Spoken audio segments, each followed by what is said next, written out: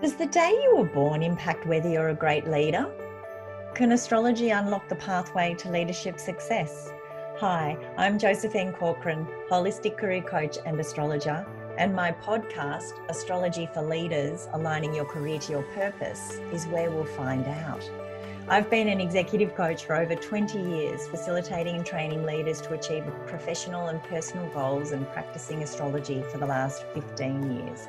I also appreciate the profound impact of connecting leaders to their unique astrological blueprint to give them access to their leadership abilities around governing, strategy, communication, relating, driving, and empathy.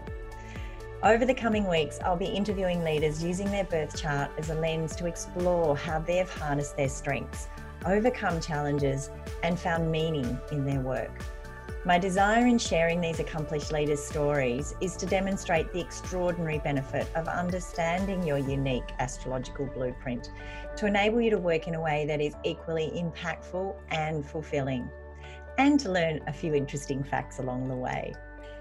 Today, I'm so very grateful to have professional psychologist, media personality, and co-host of the New Conversations podcast, Human Cogs, here with me today to explore her birth chart and how aspects of it have played out in her life. Sabina Reid, thank you so much for joining me today. Great to be here, Josephine, and I'm really looking forward to our chat because it taps into so many parts of not only my life, but so many others that I know will be listening with interest. Oh, that's wonderful. So for those of you who are listening out there and interested in looking up Sabina's chart, she was born on the 10th of July in 1971 at 8:57 p.m. in London in the UK. So to just kick off today, Sabina, I was really interested in starting with what your perspective on why you believe it's so important for everyone to step into their leadership qualities today. I think that even in answering that question, Josephine, we need to have some sense of what we mean by leadership. I think that word's often misused and misunderstood. Sometimes we perceive leadership pertains to structure in an organisation or how many people report to us. And I like to think of leadership as a far more broader construct that relates to the individual.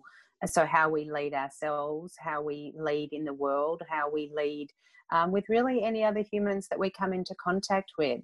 And so you're asking me about why leadership's important. I think based on that interpretation of leadership, how could it not be? Because it really impacts the way we choose to think, feel and behave in our lives and the way we impact those around us.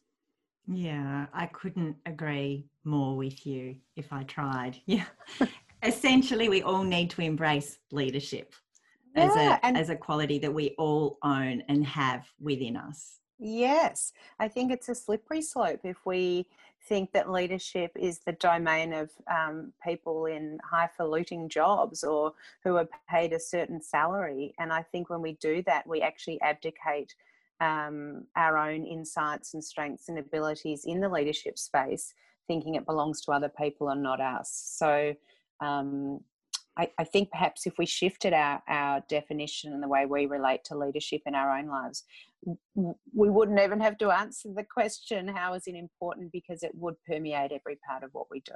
Yeah, beautifully summed up. So moving on to the astrological component of things, have you always believed in the stars, or did having your natal chart change that for you somehow? And if so, how? Oh, well, I mean, I think it's okay to declare to the listeners that you and I go back a long way as very close and dear friends. And so others won't, that when I was 17, when we met at university and college life, I think I might have even introduced you to Linda Goodman's Love Signs. I'm looking at it on my bookshelves as I speak. However, you have far, far, far surpassed me in the astrological world. For me, it was a bit of a giggle, to be honest, as a teenager trying to work out who might be a good man to date. And at the time I was told I should be looking for a Scorpio. And so the day that I met you was the day I met my husband in 1989. And lo and behold, he is a Scorpio. So that's kind of a light-hearted lens on what astrology meant to me back in the day. I don't embed it deeply in my world, but you, Josephine, have taught me a lot about the power of astrology and what it is not. I think there is a lot of misconceptions about astrological knowledge and the rigor behind it. And let me say what landed deepest for me in some of the conversations we've had over the years. And this is really simple, but it might resonate with your listeners as well. I remember when you said something about if the moon has the power to shift the tides every day, and the tides are just water being pulled to and fro in patterns because of what's happening astrologically, then why would humans on the planet be any different? And I just think that's a really simple premise to digest and to reflect on. So that's what I've taken as you know, the potential power that astrology can have in your life and in personally and professionally. Yeah, lovely. The simple things make it easiest to understand, right? Yes. And sometimes that's it. I mean, when you're really passionate about something or you're an expert in your field, you can talk about something and assume that everyone's on the same page.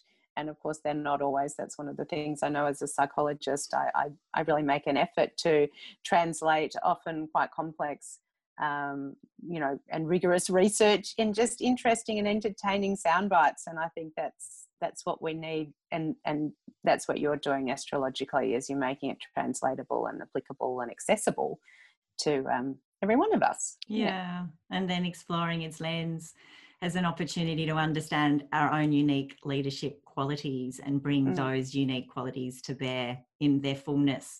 Mm-hmm. So why don't we take a bit of a deep dive into your chart, and I'll try and keep it in layman's language because we're going to have different types of people listening and keen to hear your view on how this all lands for you. But I just wanted to share that Sabina has her sun in Cancer, which is a water sign. It's very emotional, it's very sensitive, it's very nurturing, and it's very caring in terms of its energy. And the part of the chart that it's located in is the part that connects into her being very interested in relationships and the one-to-one dynamic between two people. And the fact that that her sun, which is her leadership quality, and that's what an innate driver within her, connects up to the part of the chart known as the midheaven, which really influences, or that's what we look at to examine career and the sorts of things we do in career. And her midheaven's ruled by Scorpio, which is also a water sign. But Scorpio's interested in going deep, seeking out the truth and transformation. And so just starting with that pattern in your work and how those concepts of nurturing and caring and relationships and transformation and doing that out in the world, how do you relate to that? Well, first of all, I feel the need to just give a little bit, it's not a disclaimer, but it's what being a psychologist means to me and how it's manifested in my life professionally, because I think it speaks to what question you're asking here. I think a lot of people think that a psychologist is someone who sits on a couch and explores the inner child of the person in front of them. Well, rather, that the person in front of them is on a couch, I should say. And yes, I do private practice. I do have a private practice, and I do see clients one-on-one, and that's one of the things you're tapping into with my chart. But I also do a lot of work in other domains, including in the media, in radio and television, and I work with corporates and organisations and groups, and as a speaker and as a facilitator. So I do dance between this one-on-one and the broader and different different reach, I guess, to some of the stakeholders and clients that I work with. And you are talking about the one-on-one relationship piece. And I think relationships underpin every facet of our lives. Esther Perel, who's a woman that I have the psychotherapist who I have great respect for, says that the quality of our relationships determines the quality of our lives. And I think that's just so true. And I'm not just talking about our romantic or intimate one-on-one relationships with a partner or in marriage. Every relationship that we have with others, every one-on-one relationship that we have with others impacts the way we see ourselves, impacts the way we see our the world, each other. And in a way, it's the one-on-one relationships with others that holds a mirror up to ourselves. So that relationship piece in my reading is, or in my chart, is very loud for me, but not literally only because of one-on-one clinical work that I do, but in the times that I sit or stand or be or dance or whatever it is with one-on-one with other humans. I'm very present, I think, when I'm with, particularly my clinical work. I feel really present in that space, and it's like the world around me just disappears and the person who's in front of me is where my attention and focus is. And I guess I'm not ashamed to say, because I think one of the things I'm really passionate about is normalizing our flaws and our fragilities and our wounds, that I don't always pride myself on my level of being present like that with my family, with my teenage daughters or my husband, or even my closest, dearest friends. So there's something about that clinical work, or my work as a psychologist, where I really tap into that, the strength and the capacity and the potency of that one-on-one relationship. And then what was the other thing you were asking about? I think you've pretty well covered all of those. The transformation component, really, that desire to dig deep. But I think you've encapsulated that beautifully. There's another part of your chart that feeds into your career as well, which is the fact that you're ascendant, which is your identity, and how people meet you, the first impression that you create. You've got it in the sign of Capricorn, which is that very grounded, very practical, very focused on getting results kind of energy. And it also brings through a quality of committing to something over the long term. And we were talking about this earlier, but I just thought I'd get you to reflect on how your ability to be able to work towards something over the long term has served you thus far in your career. Yeah. Okay, I love that, because I do think in long term, and I'm not in a hurry to get to the finish line, but I'm determined to get there. I don't even think in terms of finish lines, in fact. I think as ongoing journeys and a continual evolution and growth, instead of arriving at some point and then setting another finish line and arriving at that. I don't think in terms of that. However, I guess a good example of that would be that I started my career in public relations and communications, and that was the first degree that I did. When I left school, I was really interested in psychology, but I decided that I didn't want to listen to people's problems all day. I literally said that at 17 to my mother. And I went off and studied communications, because I had some preconceived idea about psychology being through a very negative and medical model sort of skew of trying to fix the broken, which didn't resonate with me. And back in the 80s, there was no positive psychology, so I didn't know another way to explore psychology without it being in that more medically model negative skew. So I went off and worked in comms, and then after sort of maybe doing a degree and working for almost 10 years, I decided that I did want to circle back and study psychology. And so for anyone who's psychologically trained, they'll know that it's 6 years full-time study. So it's not something that you just go and do a short course in and sort of think, I'm going to hang a shingle on my door. So that required a lot of commitment and focus and follow through, and that didn't throw me. I just felt that these are hoops I need to jump through, and I have mentored many early career psychologists and people who are even studying psychology, and they'll talk about the stats and the rats and how unapplied it is and how dry, and I couldn't agree with them more. But I just felt that I need to jump through these hoops, because I know that it's important to me to have that qualification to do the work that I want to do in a meaningful way, one-on-one, and also at this, greater reach and group settings. What's actually, it's interesting, because what you've just described about the commitment to something over the long term, and it's not something you go into lightly, it draws me to another part of your chart where there's almost like a calibration that has to go on within you on an ongoing basis. There's an aspect in your chart, there's an opposition where the ruling planet of your ascendant, which is Saturn, which brings in that ability to be structured and to commit and to be responsible. Saturn's located in the part of your chart connected to family. So there's a very strong, grounded, practical, responsible, there's a deep sense of responsibility you feel innately towards that family unit in your life. And that is actually opposing the part of your chart which embraces your desire for imagination and creativity and going out into the world and exploring, and also going out into the world and, you know, being involved in transforming others. So there's this seesaw component, which, you know, we could argue that everybody deals with the work-life balance component, no question about that.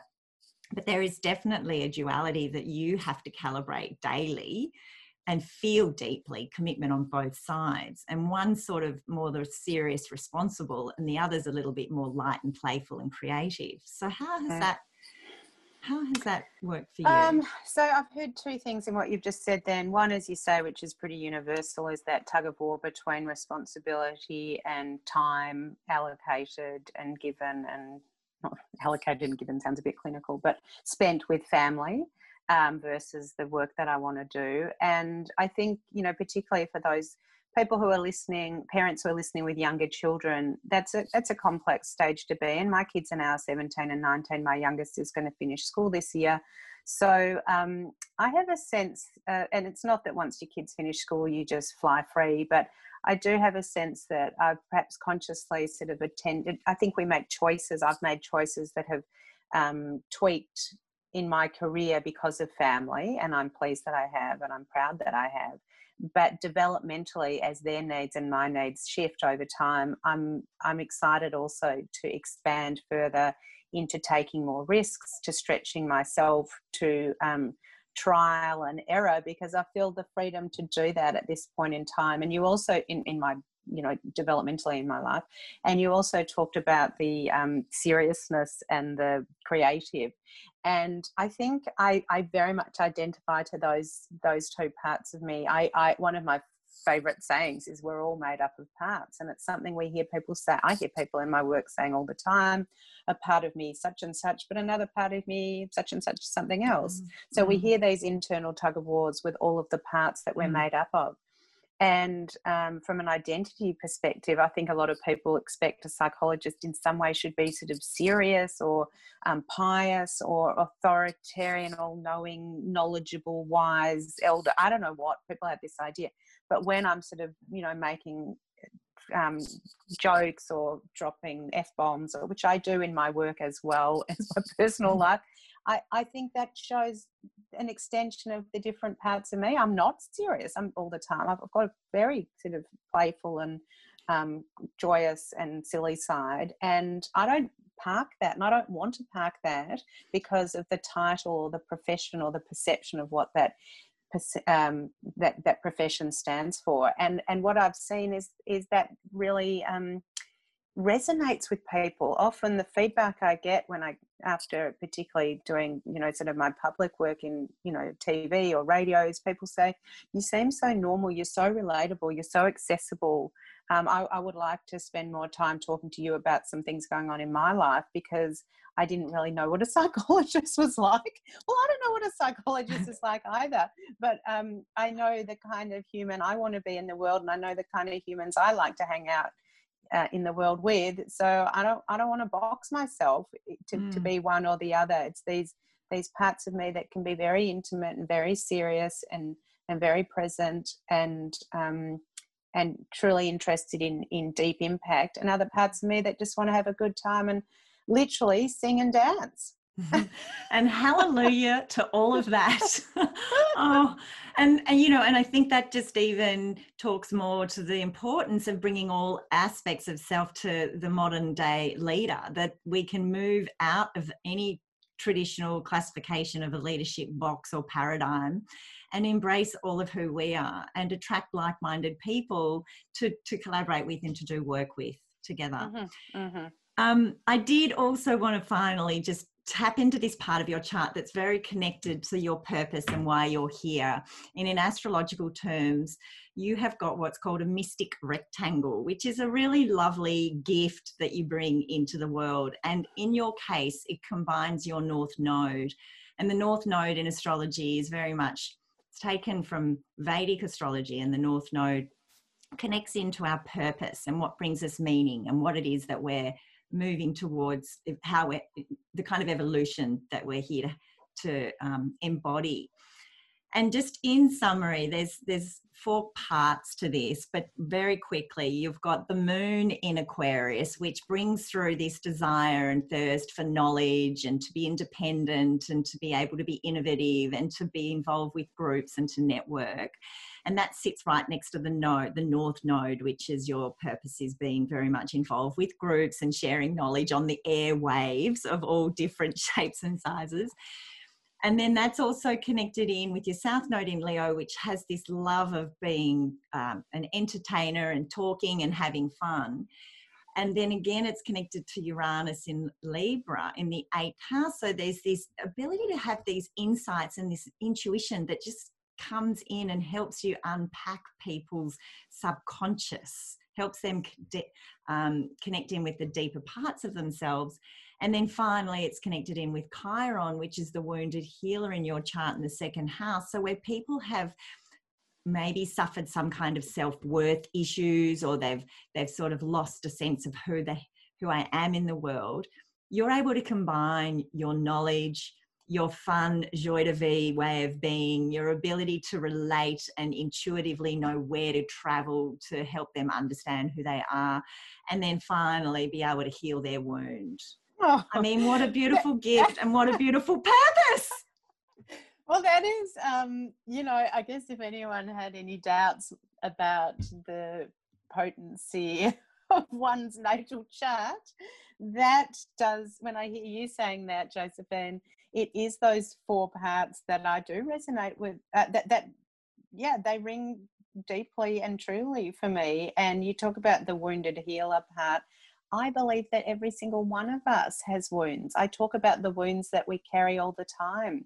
That doesn't make us flawed or broken or different to the person next to us. Every human bleeds. And one of the things I've gleaned over decades as a psychologist is that we actually all bleed in so many ways that are the same.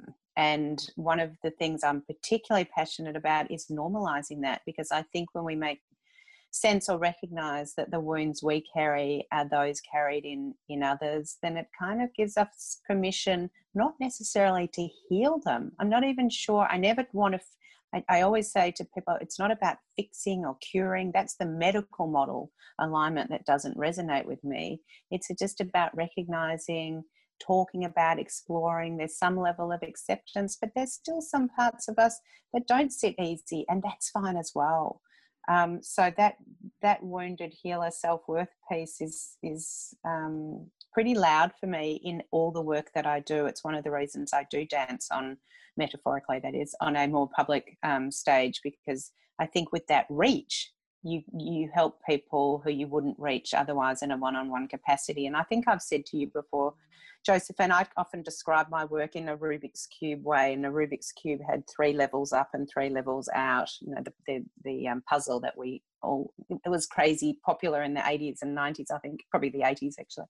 And I think of my work as having this depth and breadth, and that I move between these sort of 3 levels up and 3 levels out of depth and breadth, between intimate one-on-one work, between maybe facilitating a group of hundreds or maybe 1,000 people, and to the reach of media where I have potentially reached millions in some of the work that I've done, or at least hundreds of thousands. And that's the reach bit. And then the depth bit sort of mirrors that as well. So some of it's really deep work, some of it's not as deep work, and some of it's not deep at all. But you never know the impact of work, even non-deep work. And I know in my weekly radio job that people will often email me afterwards, strangers from my work on 3AW, and say, what you said really resonated. Well, I'm never going to meet them, or they want more information. I don't know them. I'm not going to see them clinically or professionally, but something that was said or exchanged landed for them. And I always say, as a psychologist and as a human, when people say, I've never thought about something that way before, I know that something amazing's happened, because we've shifted the way people think. And that's really what we're all looking for, is ways, new and innovative and refreshing ways to see ourselves and see the world around us in a way that feels better for us. Yeah, beautifully articulated. I love that. I love that about the Rubik's Cube and the different layers of impact. And you just never know which layer is going to have the greatest impact, and don't think that it has to be deep to be powerful is probably the main message you're sharing there. Yes, well, that I love this traversing between the levels. One is not better or worse than the other. And for me personally, I don't want to sit in one of those levels. And the variety of my work kind of is reflected in that Rubik's Cube analogy that I have in my head. I'm the resident psychologist and ambassador for Seek, and they are so much more than a job board. They're all about bringing the whole person they're combining the idea of our whole person and our career, and you can't artificially delineate those two things. So I love that work, and the reach is great. I got an email from someone in South Africa the other day just asking about some of the things I've done with Seek, that he follows and reads my blogs and, you know, videos and things. So who knows where you impact people. Yeah, and I, you know, that fills me up no end. Oh, and as the world continues to embrace technology more and more daily, that reach only is getting stronger and stronger every day. Yeah, it is. So in terms of a couple of last quick questions, wanted to just ask you this one to loop back to the astrology piece, but how do you think astrology can help people unlock their pathway potentially to leadership success? I guess I believe that there are so many tools out there, so many disciplines and tools that we can tap into. And in some ways, actually, the tool or the discipline's not the most important thing. What is important is that it resonates with you, that it makes sense to you, and that you are able to use it as a catalyst, perhaps with someone who's got insights and expertise in that area, who can help cultivate conversation and dialogue and reflections that you haven't had before. So why not? Why not let your natal chart be one of those tools in your kit, if you're able to find someone who can articulately and from an educated perspective walk you through that. Beautiful. So what can listeners look out for next from Sabina Reid on your very busy schedule? Lockdown has not stopped you. In fact, It seems like it's ramped you up. Yeah, I would say that something about the intersection of my work, you might tell me this has got to do with the stars, but something around my speaking work, my psychological knowledge and expertise, and I guess the media work that I do as well is just a perfect storm at the moment. I'm being inundated with organisations who are looking for support through webinars and podcasts for their staff and their stakeholders. So I'm doing a lot of that work at the moment, which is really gratifying and really interesting to work with internal sort of comms and the well-being of employees for organisations. And I've also recently, as you mentioned, started my own podcast called Human Cogs, which I'm co-hosting, and they are really pretty intimate conversations with a whole range of people. We're calling them Conversations with Extraordinary Ordinaries, and I guess I see extraordinary ordinaries at every turn and really in every human. So that's a pretty powerful experience. And if anyone's interested in knowing more, to hop on our website, humancogs.com, or you can learn more about me at sabinareidpsychology.com.au, or follow on, you know, all the socials, including Insta. Again, Sabina Reid. Read like read a book.